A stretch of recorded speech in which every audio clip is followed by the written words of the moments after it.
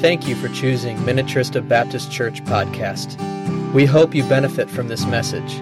If you'd like to learn more about Minnetrista Baptist Church, please visit our website at minnetristachurch.org.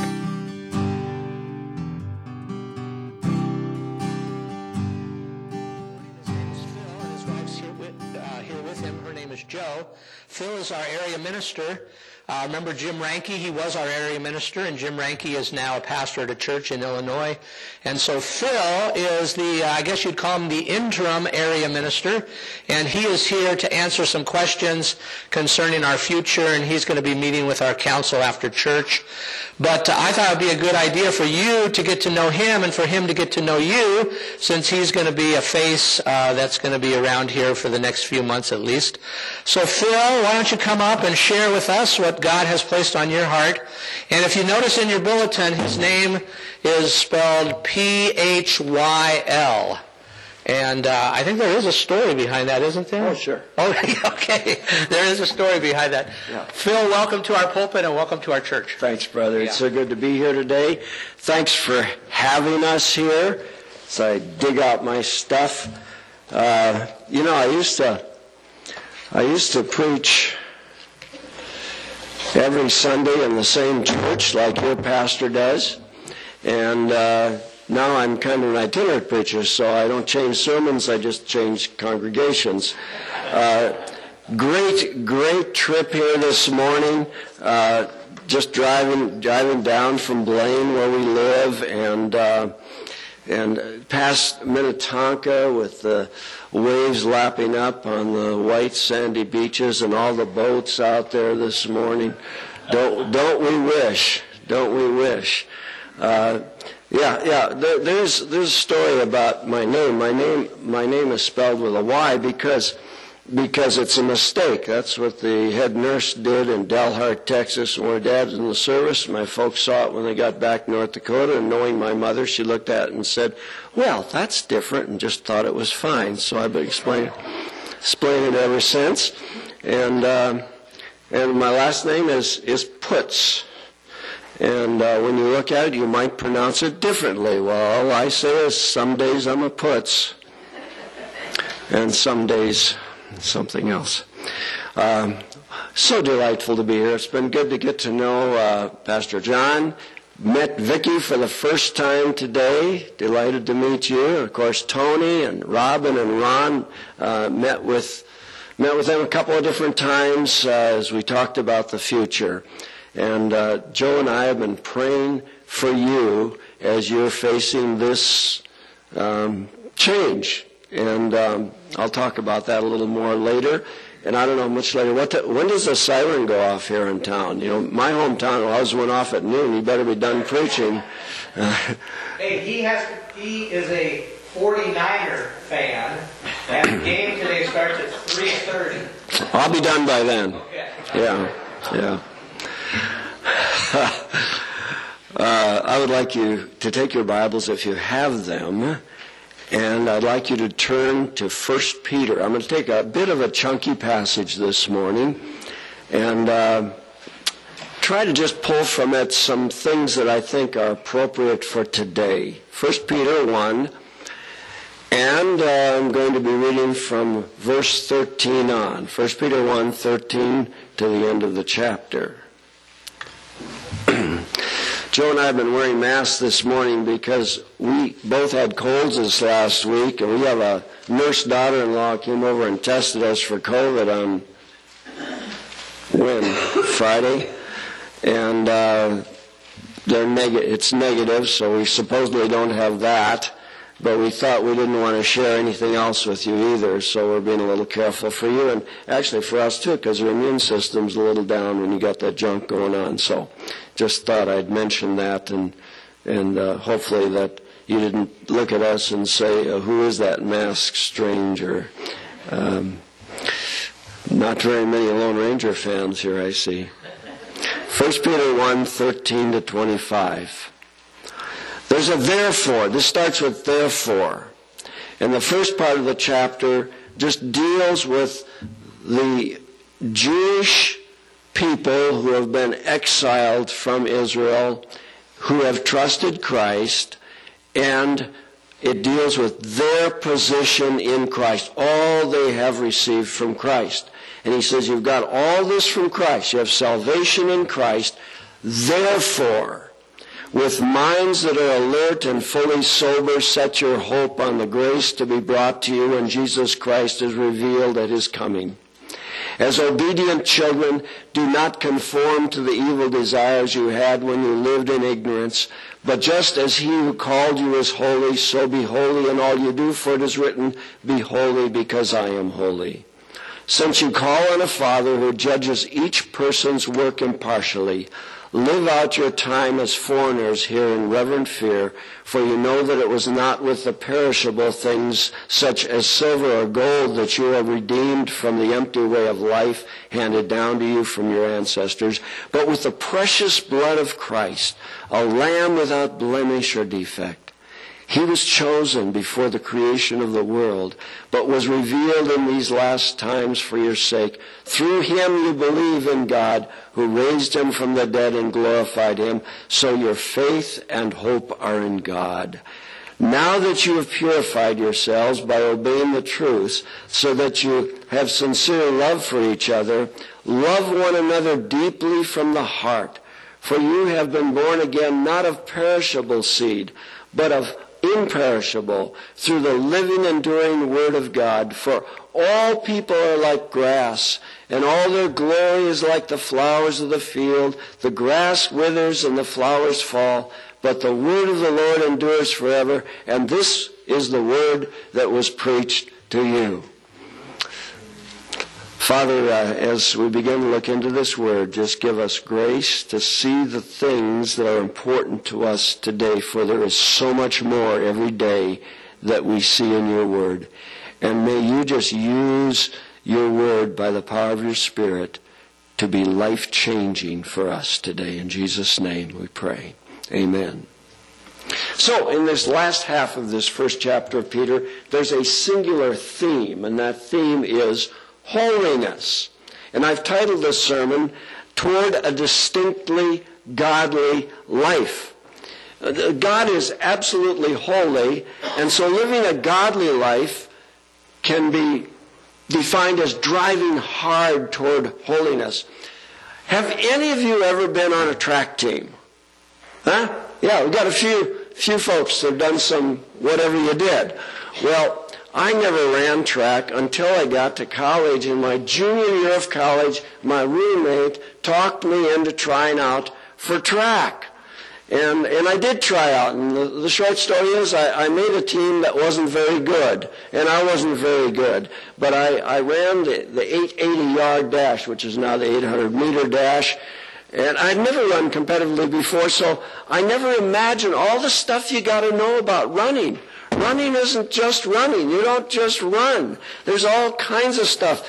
That a successful runner doesn't just need some kind of talent and a lot of endurance, though those things are very helpful. He or she also needs to acquire some micro skills, right? Like pacing yourself. They say of good runners that they have a clock in their head, that they know where they are in the race. Or something as simple as if when you're getting tired, if you can keep your jaw loose, the rest of your body might not tighten up quite so much. And then there's the thing to do with your arms. What do you do with your arms when you run? You've seen people run or walk sometimes, if you're a walker, and you'll see some people walk like this. That's a very inefficient way to walk. I guess it works for you. Do it, you know. But when you're running, you want to drive forwards and backwards, because that one thing caused running to get easier and faster for us when we did it that way. May I say that Peter is urging the Jewish Christians, and God is urging us today, to intentionally push towards holiness. That's one of those words that we might find ourselves using even in slang sometimes, right? But its meaning is easily missed. For instance, the Webster Dictionary defines holiness as the state of being holy. That's not very helpful, is it? Well, the Hebrew word, kodesh, we get our word holy from that as it's translated from the Old Testament. Literally means set apartness or separateness. The Greek word hagios, which you don't care about those words, but that's what they are, used in this passage that we just read, while traditionally translated holy, has at its root meaning different. So you can see the idea of separateness or distinctiveness. There's a reason why Peter begins his letter on the topic of living a holy life. And the reason is that the way we live always comes out of our inner being, from our heart. And the Proverbs writer put it this way in Proverbs 4:23. He says, guard your heart, for out of it flow depends on the translation, the springs or the issues of life. And so today I'd like to draw your attention to three things that point toward godly and holy living as Peter lays them out in this passage. And the first one, and you've got those notes in the back of your bulletin, so there'll be no surprises about the points I'm making. The first thing that I see in this passage is that we should be living life viewed from the other end. In a sense, we should be viewing our lives from the casket back. One author put it, prepared to die, expect to live. I don't know how many of you have heard or even read Stephen Covey's book, The 7 Habits of Highly Effective People. The second habit that he mentions is begin with the end in mind. And the way he writes it, he says, you need to imagine yourself at a funeral. Not just any funeral. Your funeral. Imagine how your life might look in the rearview mirror. And then ask yourself the question, how do I want it to look? And even more importantly, how does God want it to look? The writer of Hebrews enlarges on this idea in Hebrews 9:27 and 28. He writes, just as people are destined to die once, and after that to face the judgment, so Christ was sacrificed once to take away the sins of many. And he will appear a second time, not to bear sin, but to bring salvation to those who are waiting for him. And so, in this passage, the Apostle Peter wrote, therefore, with minds that are alert and fully sober, set your hope on the grace to be brought to you when Jesus Christ is revealed that is coming. And that's even further than the casket, maybe, unless he comes in our lifetime.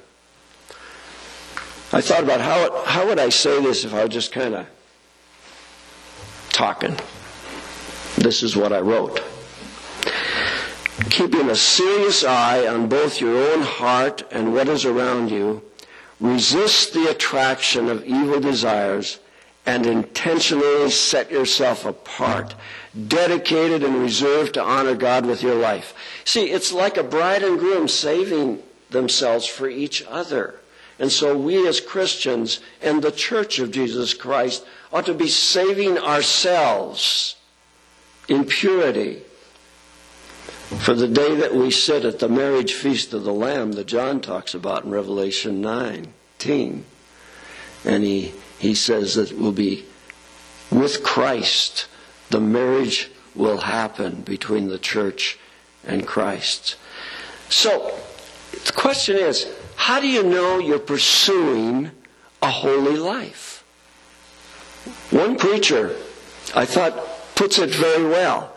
He said simply this, what Jesus touches, he changes.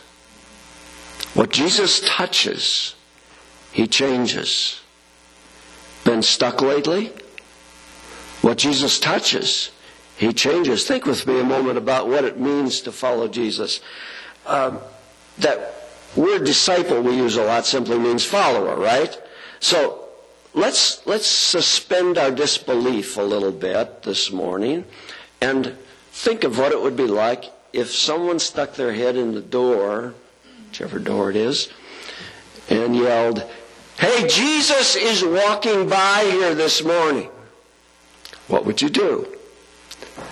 He's walking. In fact, if you guys don't get out of here, he's going to be gone, out of sight pretty soon. What would you do? Would you say, well, hope the preacher finishes fast so we can get out of here after the benediction? Or maybe you just kind of jump out in the middle of the sermon and stick your head out the door so you can say, I saw Jesus. Or maybe you have a special Bible with you this morning and a pen, and you just rush out and ask him to autograph it. So you say, I have a Bible autographed by Jesus.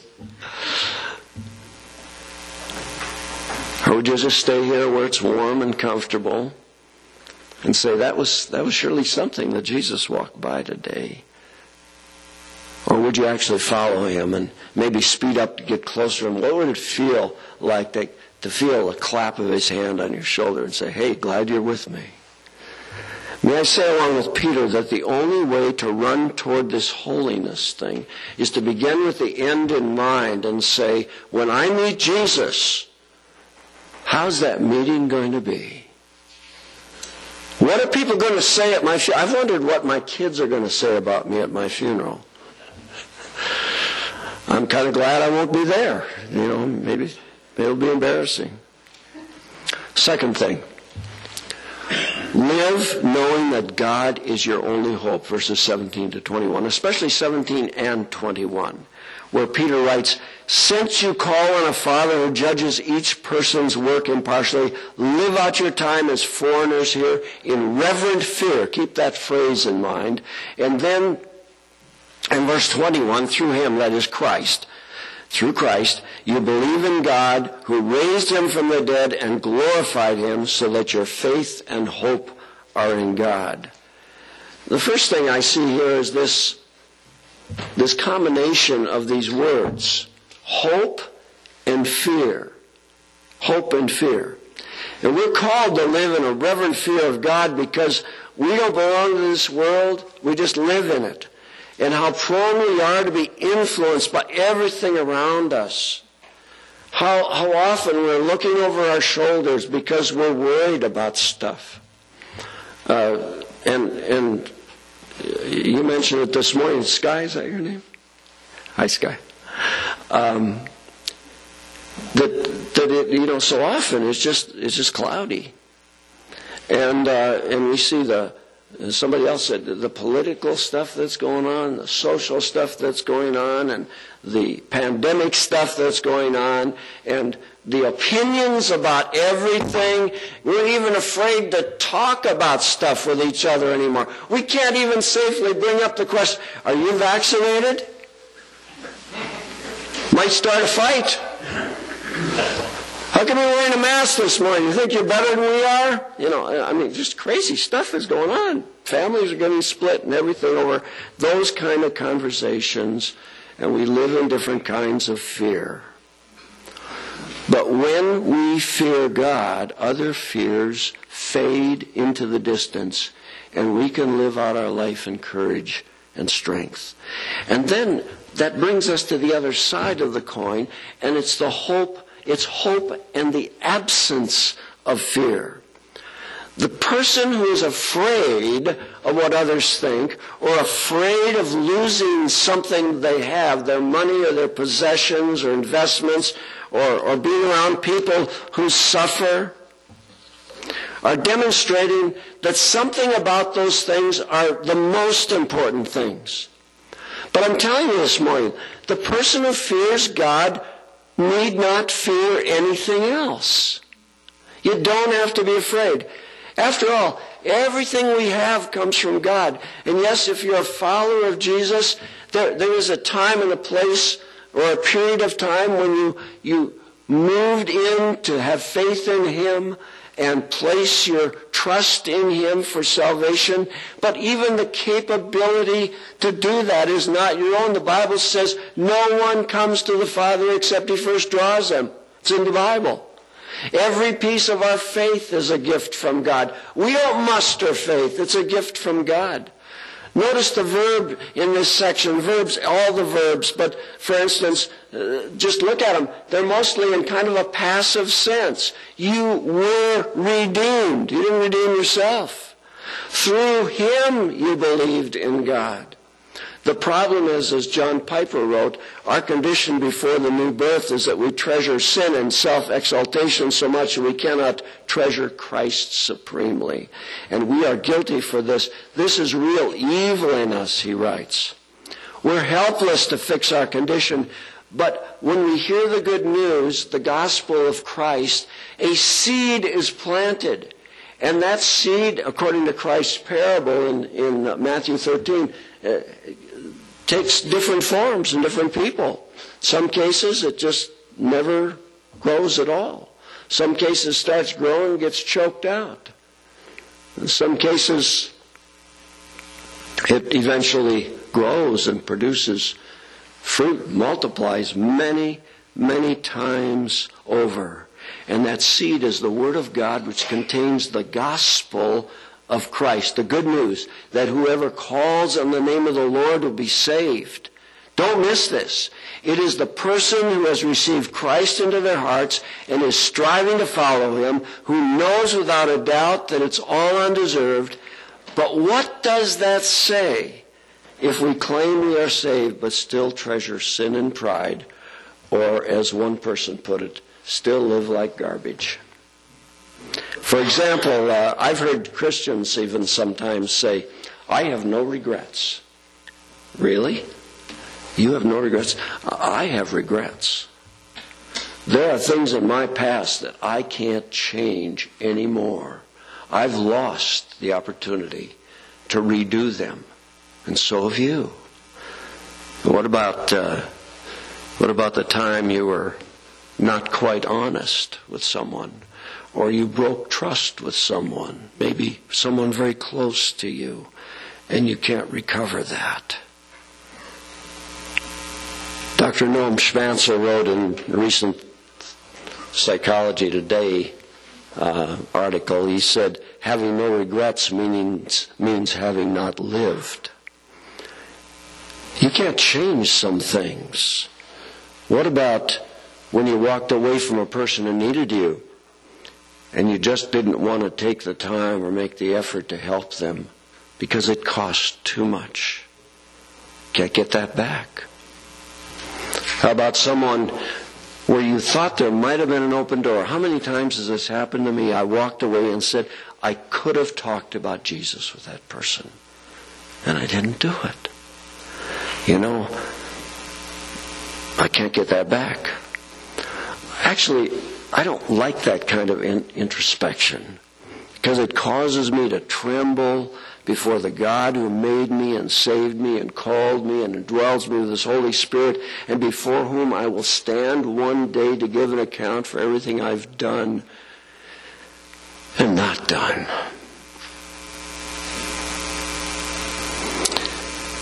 Knowing how huge the gift of salvation is that we received, what else should we fear besides this immense, all-knowing, all-powerful, ever-present God, to whom the darkness we use to hide our sin is, as David says in Psalm 139, as bright as day?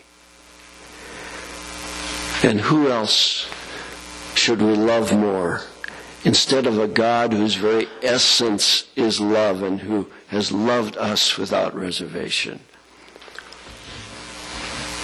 Does this kind of talk about God bother you? Do you think I'm describing Him well? Just never forget who this God is. This is the God who spoke creation into existence, who caused the serpent to lose his legs after he tempted Eve and slither on the ground, who split the Red Sea in two to help His children escape and then slammed it together to drown Pharaoh's army, who whispered to Elijah on the mountain, who turned Herod into a quivering mass of nerves, even to the extent that he would kill multiple children to save his monarchy after Jesus was born, who sent Jesus to calm the sea and raise Lazarus and endure the weight of the sins of the world, and rose from the dead and will dominate judgment at that time. my friend, that God loves you, and He loves me. The one who could snuff out our existence by a mere thought or word has chosen to offer salvation. And knowing who He is and what He can do should rightfully reduce us to masses of quivering flesh, except that He said, I love you. And He loved us first. And then instead of terror, we respect Him and we honor Him with the way we think and talk and live. And we know beyond a shadow of a doubt that He is our only hope. There is no other hope. We find security in so many things, but He's our only security. And if God is your only hope, then you won't fear losing anything else. And when you truly fear Him, there's nothing else to fear, because you are living with Him as your only hope, and nothing ever will or can defeat His purpose. So Peter wrote, through Christ you believe in God who raised Him from the dead and glorified Him, so that your faith and hope are in God. Well, I should get to the last point. And it's this: cultivate love for each other. Now that you have purified yourselves by obeying the truth, so that you have sincere love for each other, love one another deeply from the heart, Peter wrote. The salvation that we've received doesn't rust, it doesn't rot away, he said in that same passage. It lasts forever. And its most visible product is that those who have it genuinely, naturally have a love for others who have it too. We have in common the greatest thing in the universe. And together we are experiencing forgiveness and hope and a life that imitates Jesus more every day. But this love He's placed in our hearts also needs to be exercised. That's why He said, you have sincere love for each other. Now love one another deeply. It takes practice.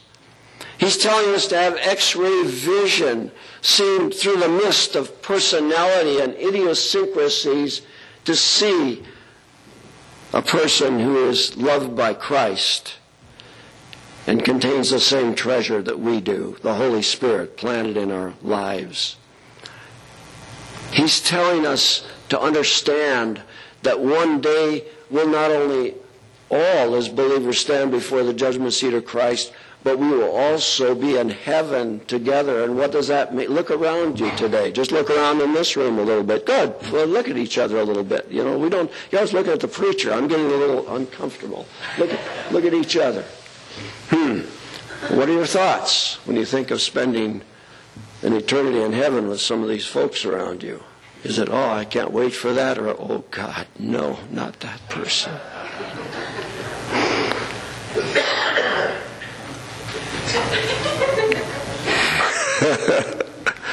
And may I ask, how is the way you are loving each other playing on the stage of this world?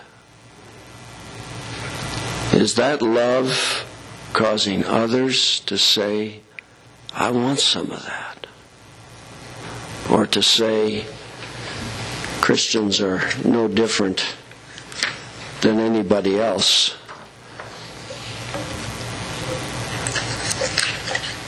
Served 12 years as a regional minister in the Northern Plains region, which is essentially North Dakota and Manitoba.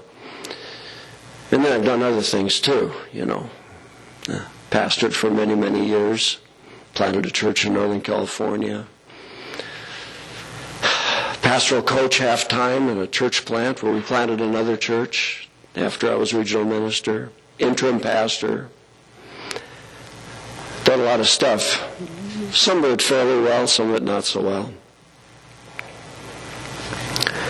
But I'll tell you, the saddest thing in the world is to have to deal with a church that has been so conflicted that their reputation, and because of it, the reputation of Jesus in their communities, has been altered to the extent that even if they still meet on Sunday mornings, they shouldn't. How we love each other is going to determine our impact in our communities. We need to have that X-ray vision. But then there are churches that I know where the opposite has happened. I pray that it is and will more and more become your experience as days go by, where people do look at that congregation and say, there's something about them. I love when I'm around those people. They love each other so much. You're about to embark on a journey you've never experienced. Say, oh yeah, we've been, so-and-so been here forever. We see pastors come, pastors go, We'll stay here, and if possible, we won't change much.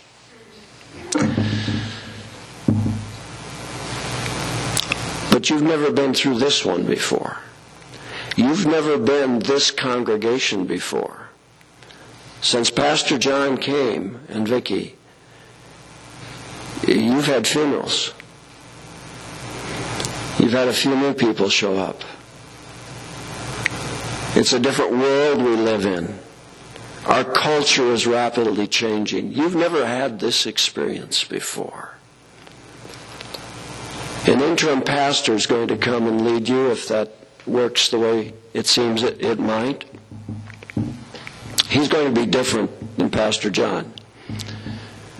When I resigned from our last church in Grand Forks after 17 and a half years, I said, now that I've resigned, I want to recognize that some of you, when you heard this, are in shock. There might be a tear rolling down your cheek. Some of you are going, well, pastors come and pastors go. We'll survive. Others of you are secretly rejoicing. It's kind of the way life is, isn't it? But that interim pastor is going to be a little different, and he's going to come with a different purpose. His purpose will be to help you take stock of who you are and what you're like and how you function in light of the fact that you want the next pastor to come and have the freedom to lead you to places you've never been before. That's his job. And so I pray that you'll allow him to help you create a new environment. He'll ask your help in identifying your strengths as well as areas that need to be better conformed to the will of God. You'll be asked to look inward so you can reach outward better. I'm going to stay in touch with the interim pastor as long as I'm doing this work, and I hope that maybe that won't last certainly past June. And the new regional minister comes in and does, I'm just working with Minnesota and Iowa, and Ron Norman, if you ever heard his name, is working with Wisconsin and Illinois in the upper Mississippi region. And then this guy's going to work with all of you, and I assume he'll do the same kinds of things. But to benefit from this time, this ministry that's going to happen in these next months, will require that you pray and think hard about who you are, change where necessary, practice loving each other more deeply than ever before. And to do that, you're going to have that X-ray vision I talked about. There's some things that just irritate us about each other. Let's face it. Every night before we go to bed, this is a joke, by the way, I turn to Joe and I just say, I'm sorry. You were right, and I was wrong, and I'll never do it again. It doesn't matter what's going on during the day. I just think that's a good way to end the day.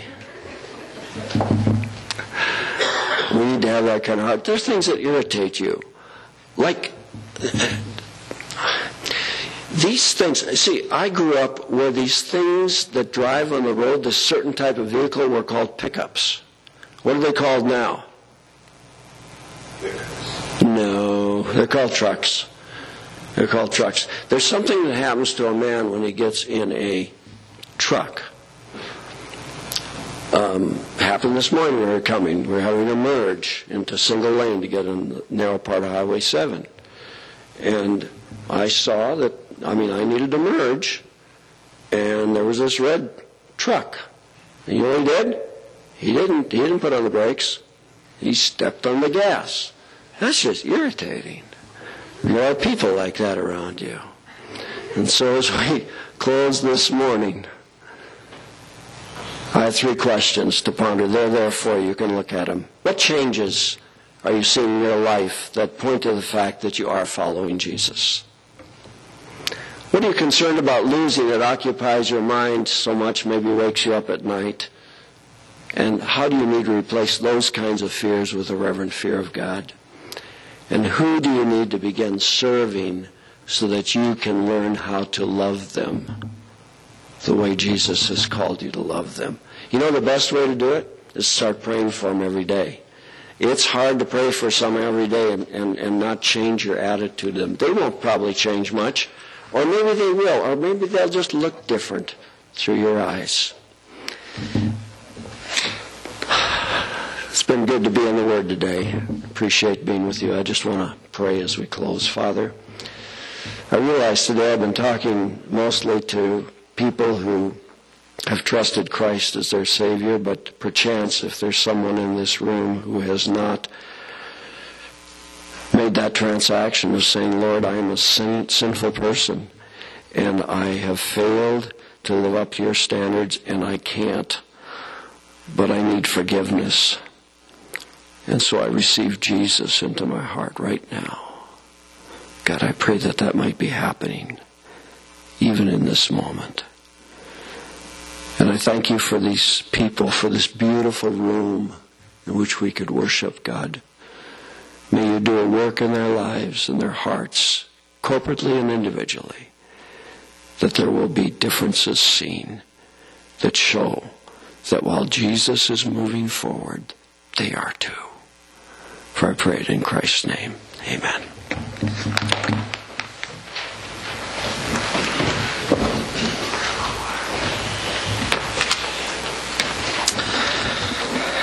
Thank you, Phil. Good words. Remember when you were a kid and you were in school and the teacher called roll, called your name, and you said, here, I. When we got older, we said, yo. We're going to sing a song to close our service. When the roll is called up yonder, I'll be there. When Jesus calls your name, will you be there? Good words from Phil as to... Thank you for listening to our podcast. Minnetrista Baptist Church is a community of Christ followers who value preaching and teaching Scripture, biblical obedience, community, prayer, and evangelism. If you'd like to learn more about Minnetrista Baptist Church, please visit our website at minnetristachurch.org and come by for a Sunday morning service. We'd love to meet you.